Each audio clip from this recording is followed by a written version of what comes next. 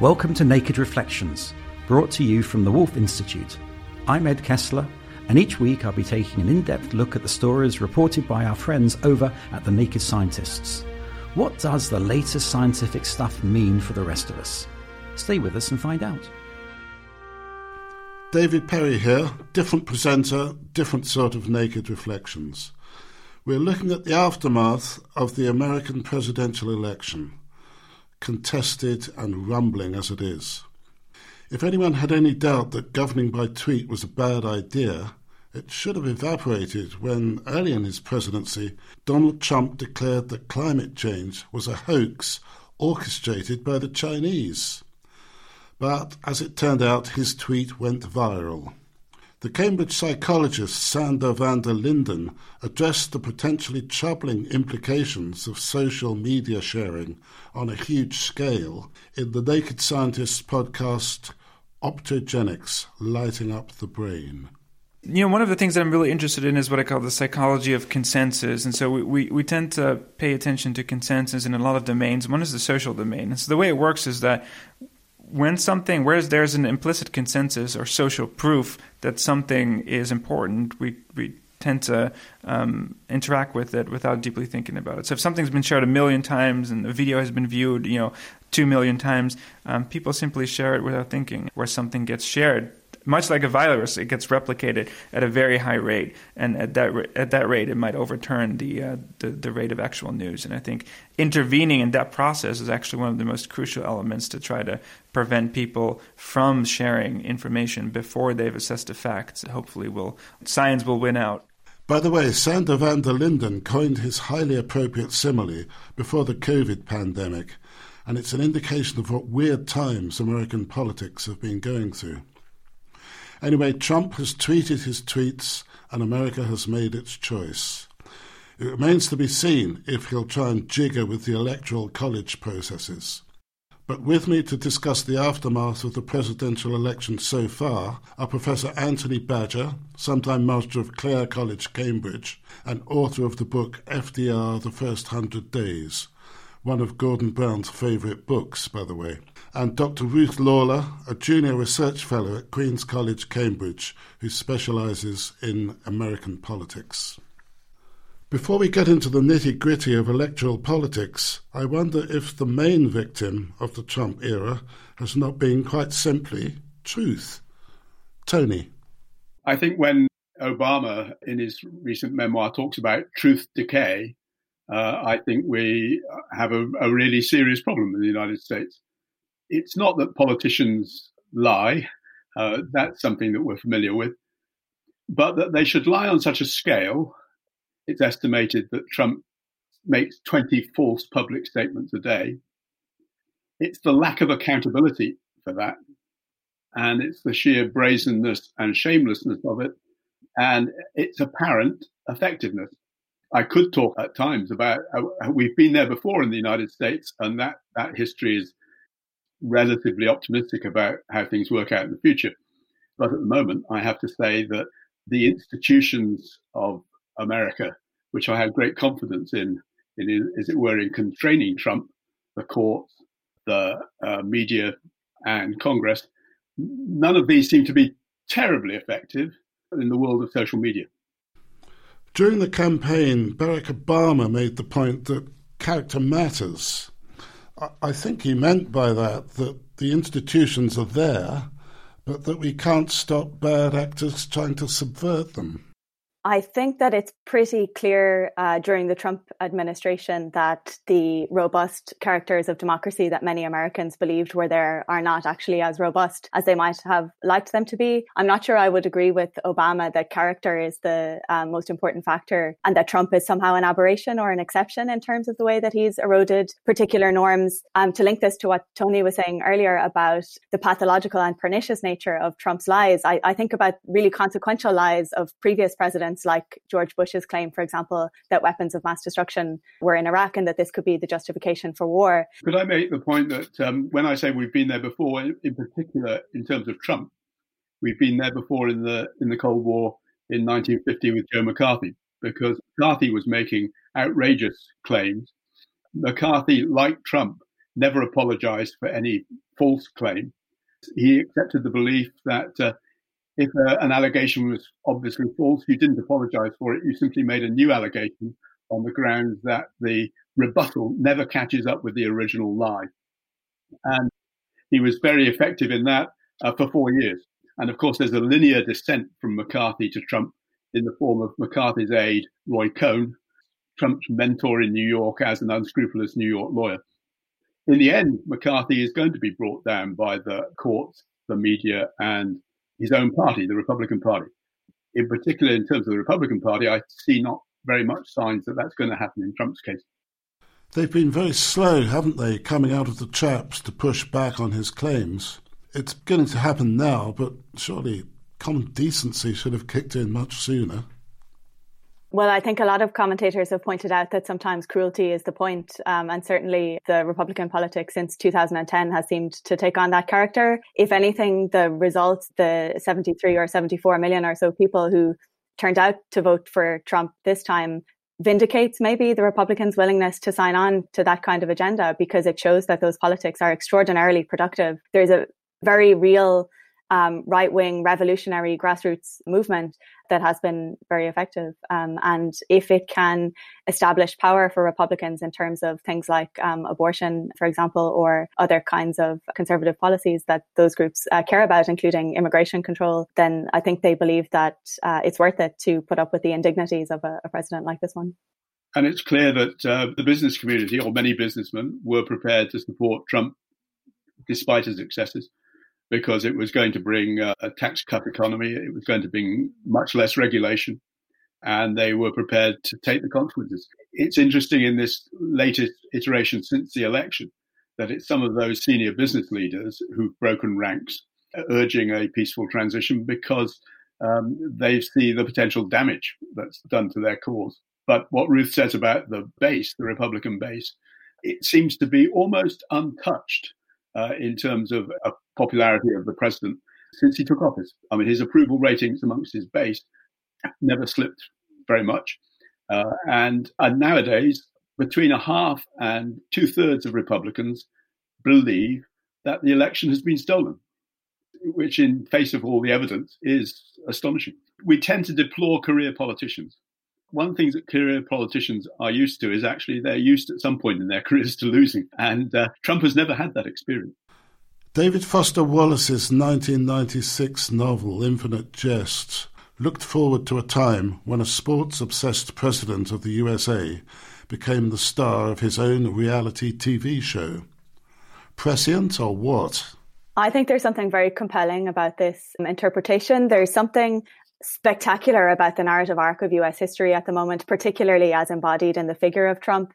There's always a danger of pathologizing someone like him, but at the same time, someone who is so desperate for attention and for adoration, who then falls very disgracefully from power amidst celebrations in the streets, represents something that is quite literary, I think, in its dimensions. I've also had the sense, observing the United States from here in the UK, that there is a sense of watching the collapse of the US, both as an imperial power, but to some degree as a functioning, well-governed state. There's a spectacle, there's something visual and compelling about that for outside observers. I think the danger for liberals and for those of the left, or those who want to reestablish some form of legitimate kind of politics that enfranchises the most people, that reduces inequality, is to not revel too gleefully in this kind of humiliation of Trump, but to actually work to build a real grassroots politics, that to do more than just, I think, on social media to mock those who have lost here, because as Tony points out, the dangers are quite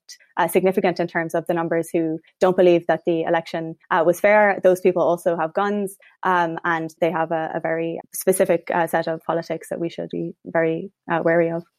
Moving on to more technical matters, the principle of the Electoral College seems somewhat anachronistic. Well, it may seem anachronistic, but I mean, it's been there a long time, and to change it requires constitutional amendments, and constitutional amendments in the United States are extremely difficult to pass. And I frankly have never thought that there will be much chance of ever changing the Electoral College. And until recently, we were relatively happy with candidates winning the presidency who did not have a majority of the popular vote. I mean, that was quite common in the late 19th century. And of course, Bush was in that position in 2000. What's unusual is the disconnect. It's the scale by which Clinton won the popular vote by 2 or 3 million votes, and Biden is going to win it by 5 or 6 million votes. That disconnect between the possible different results in the Electoral College is really severe. And the other thing to say is that it's not merely in the Electoral College. I mean, it's in the Senate. The Senate is overrepresents rural small states. And within the states, on the whole, rural underpopulated areas are overrepresented in state legislatures. That all of that has a knock-on effect for policy. Is it time to move to a majority vote system? It would be very difficult, and it certainly will be very difficult in terms of the Senate that Biden would have to work with. But I think the clear thing here is that if you're someone like Wyoming or South Dakota and you have equal representation as California, because you both have 2 senators and you need the states to ratify any constitutional amendment, there's no reason why Wyoming would agree to do that, because they would be giving up some of their power. And we know that some of these states and the people who live in them, I mean, the populations are, 1 million or less, quite small, but they also are deeply suspicious of coastal elites and of urban centres. And so that provides, I think, even less of an impetus to change the system. But it's clear that for the US to be a true democracy, that a one person, one vote system makes an awful lot more sense. But as we've probably all heard a number of times, the US likes to call itself a republic, not a democracy, because there's a deep suspicion historically of the people, of rule by the people, of a kind of tyranny of the majority. But in actual fact, what we have now is a rule by minority. One of the things the current election has shown is that actually state governments can be quite robust in defending their own election laws, in the face of Republican officials in states reacting angrily to the attempts by the Trump administration and his lawyers to intervene. So that's a positive sign. I mean, the American system is also underpins a historic lack of faith in the federal government. The question of trust in the federal government comes back to our original point about truth and fact. In the early 1960s, 75% of Americans believe the federal government could be relied on to do the right thing. And that figure is probably about 10% now. And that's extremely corrosive. Ruth, you mentioned the 2000 election and the George W. Bush victory. I was interested to read that 2 of the many attorneys the Republicans hired to sort out, in inverted commas, the Florida recounts were Brett Kavanaugh and Amy Coney Barrett, both now sitting in the Supreme Court.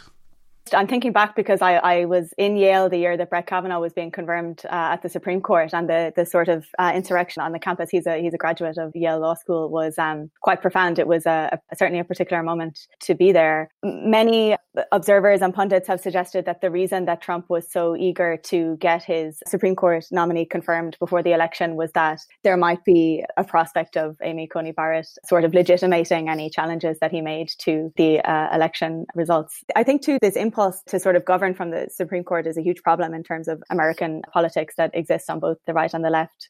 But yeah, it's not surprising to see, I think, the Republican Party line up kind of old, reliable allies. It also shows you the extent to which these institutions are completely partisan now, that they sort of don't uphold the fiction any longer, that they stand above politics or above democracy to act as reliable arbiters of political conflicts like these ones.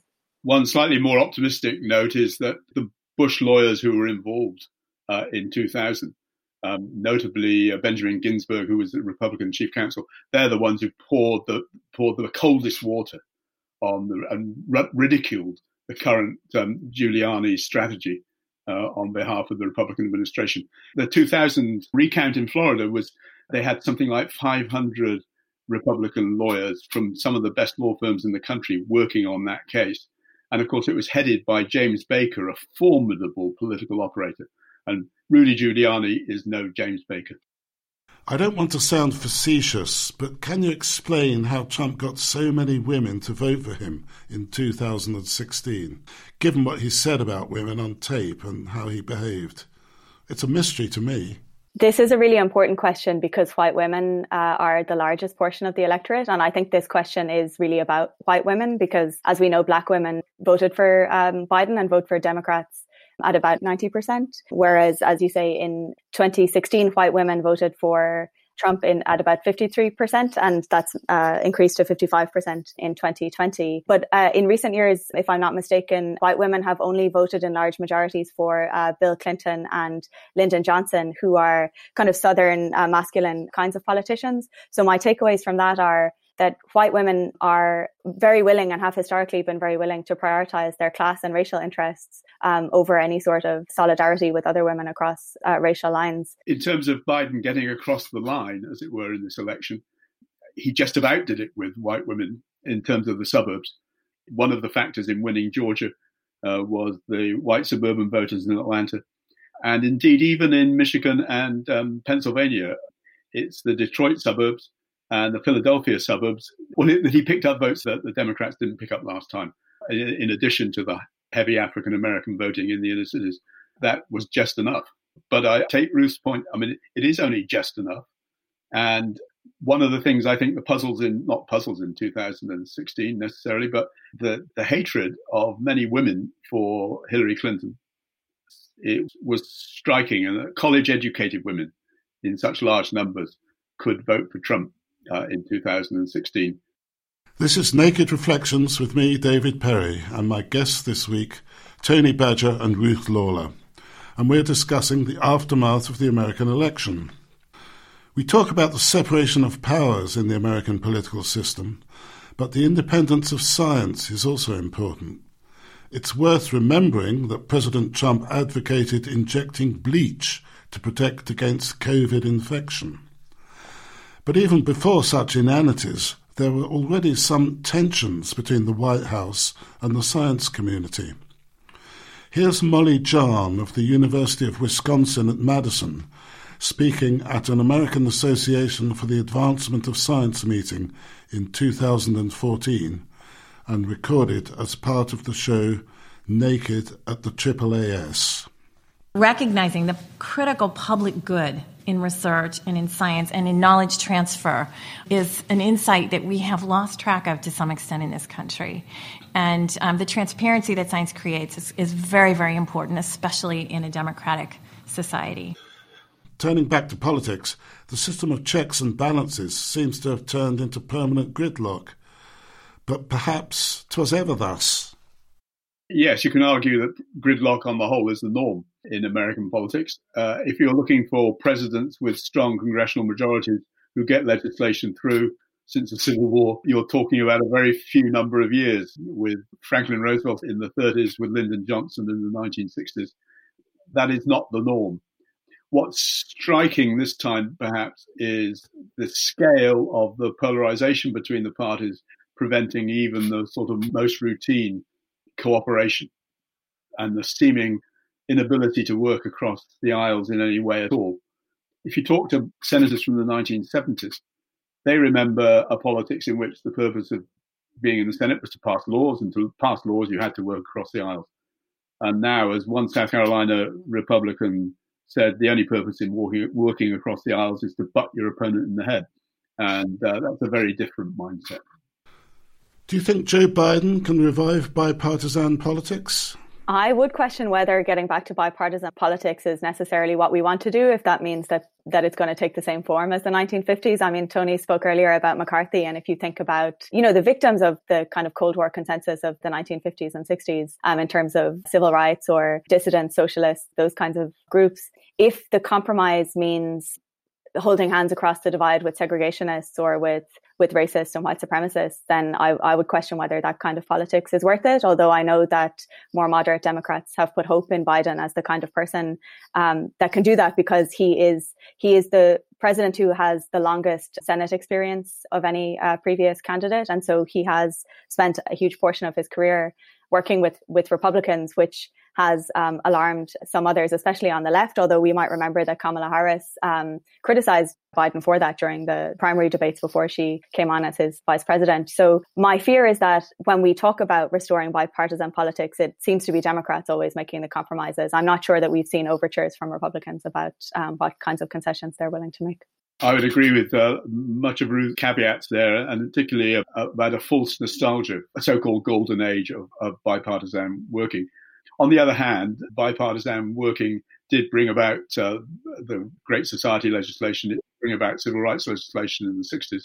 And I think the other thing it brought about, what you can disagree about the fine-tuning of American foreign policy, it brought about a certain consensus about an internationalist foreign policy. And it also brought about the space for technocratic government. I mean, that is people who actually know what they're doing, running government agencies. And it comes back to the point about the scientists. You know, people who actually believe in the science and experts and are willing to defer to them.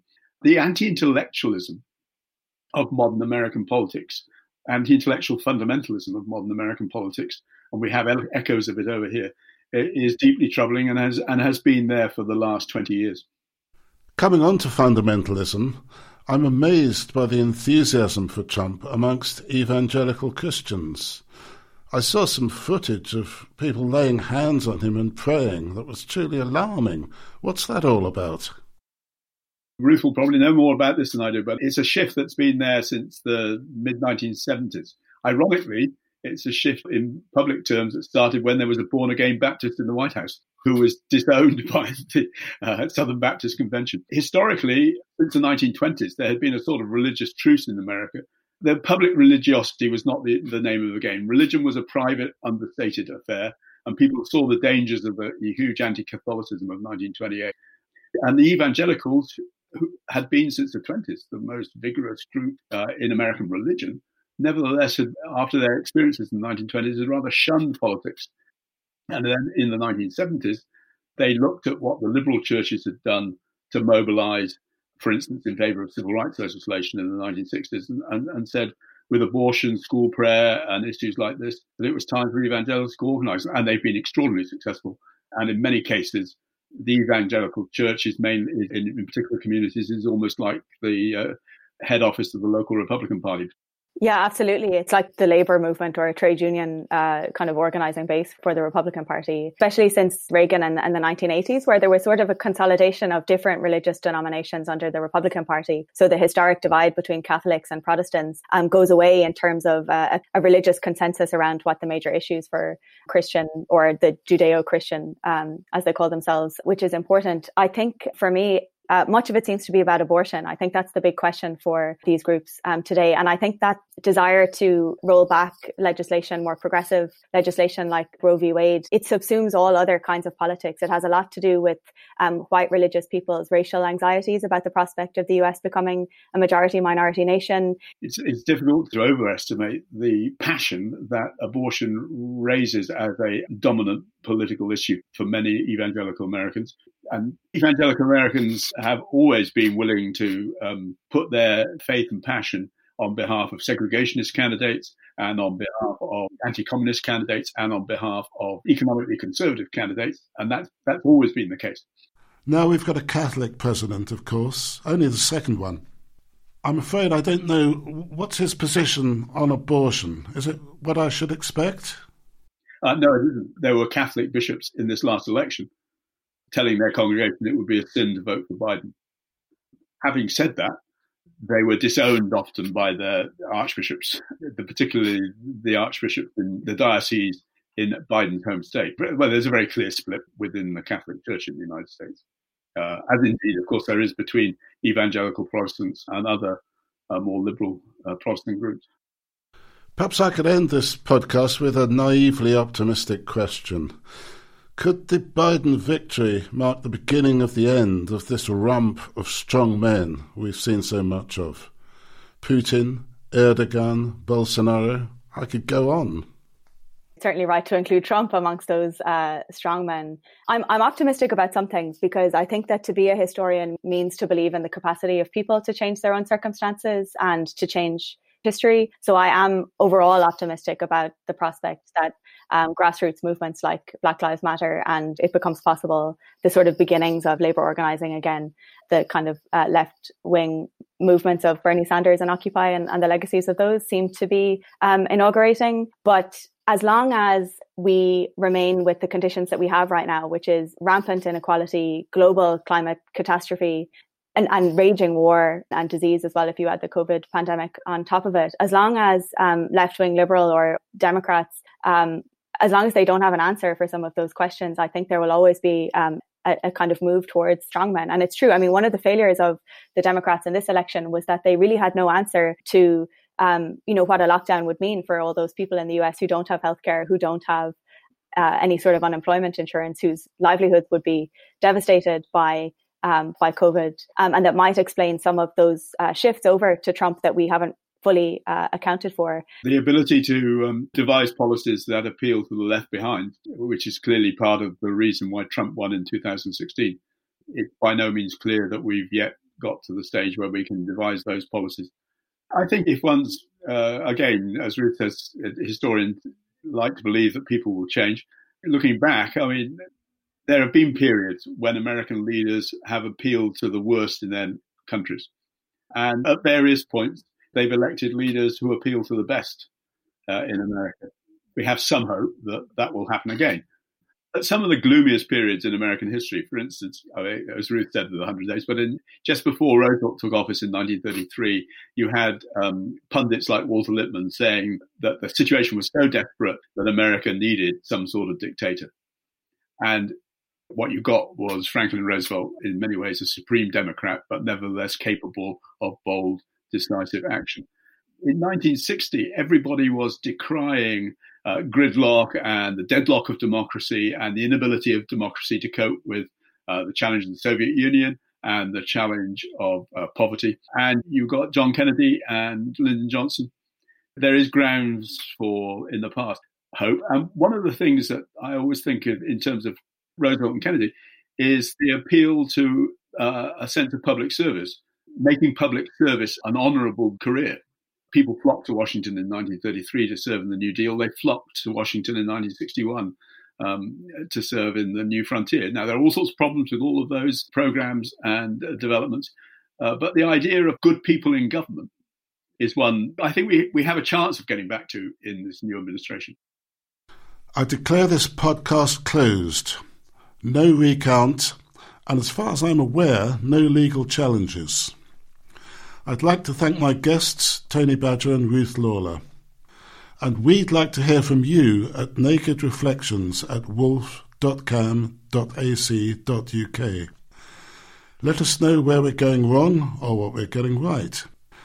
If you'd like to catch up on our back catalogue, which includes episodes on Einstein, nudge theory, racism and many more, you can find more episodes of Naked Reflections and subscribe to the Naked Reflections podcast wherever you access your podcasts or at nakedscientists.com/reflections.